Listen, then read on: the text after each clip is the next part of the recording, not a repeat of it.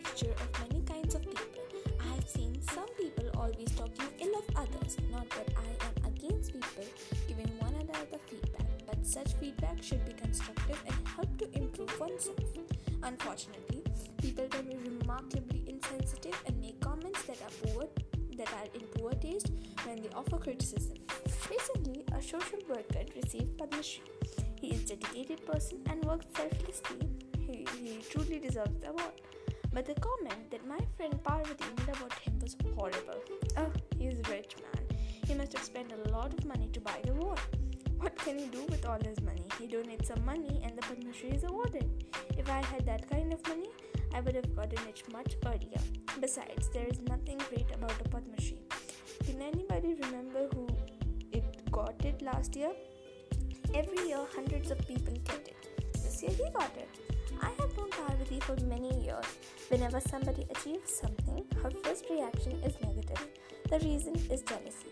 She is so self-centered and insensitive that she is not bothered about what others think.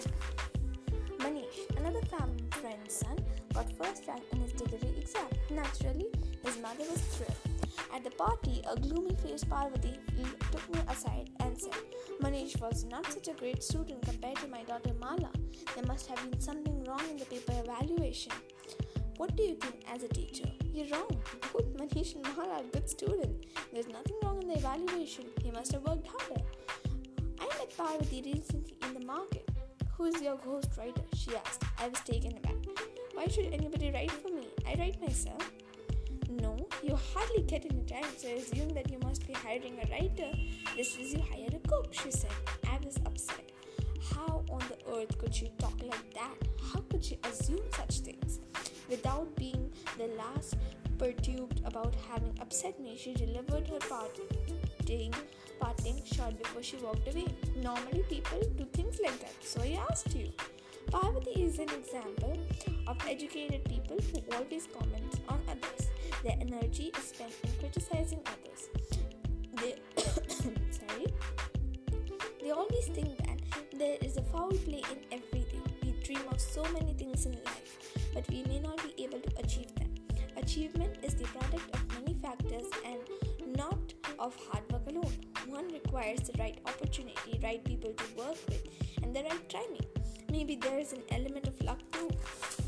An achiever has to work hard and have faith in his work. Often people work hard but do not achieve much. That does not mean they are any less than others who are more successful.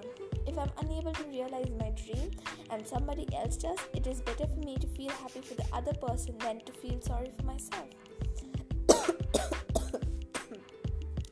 I'm really sorry.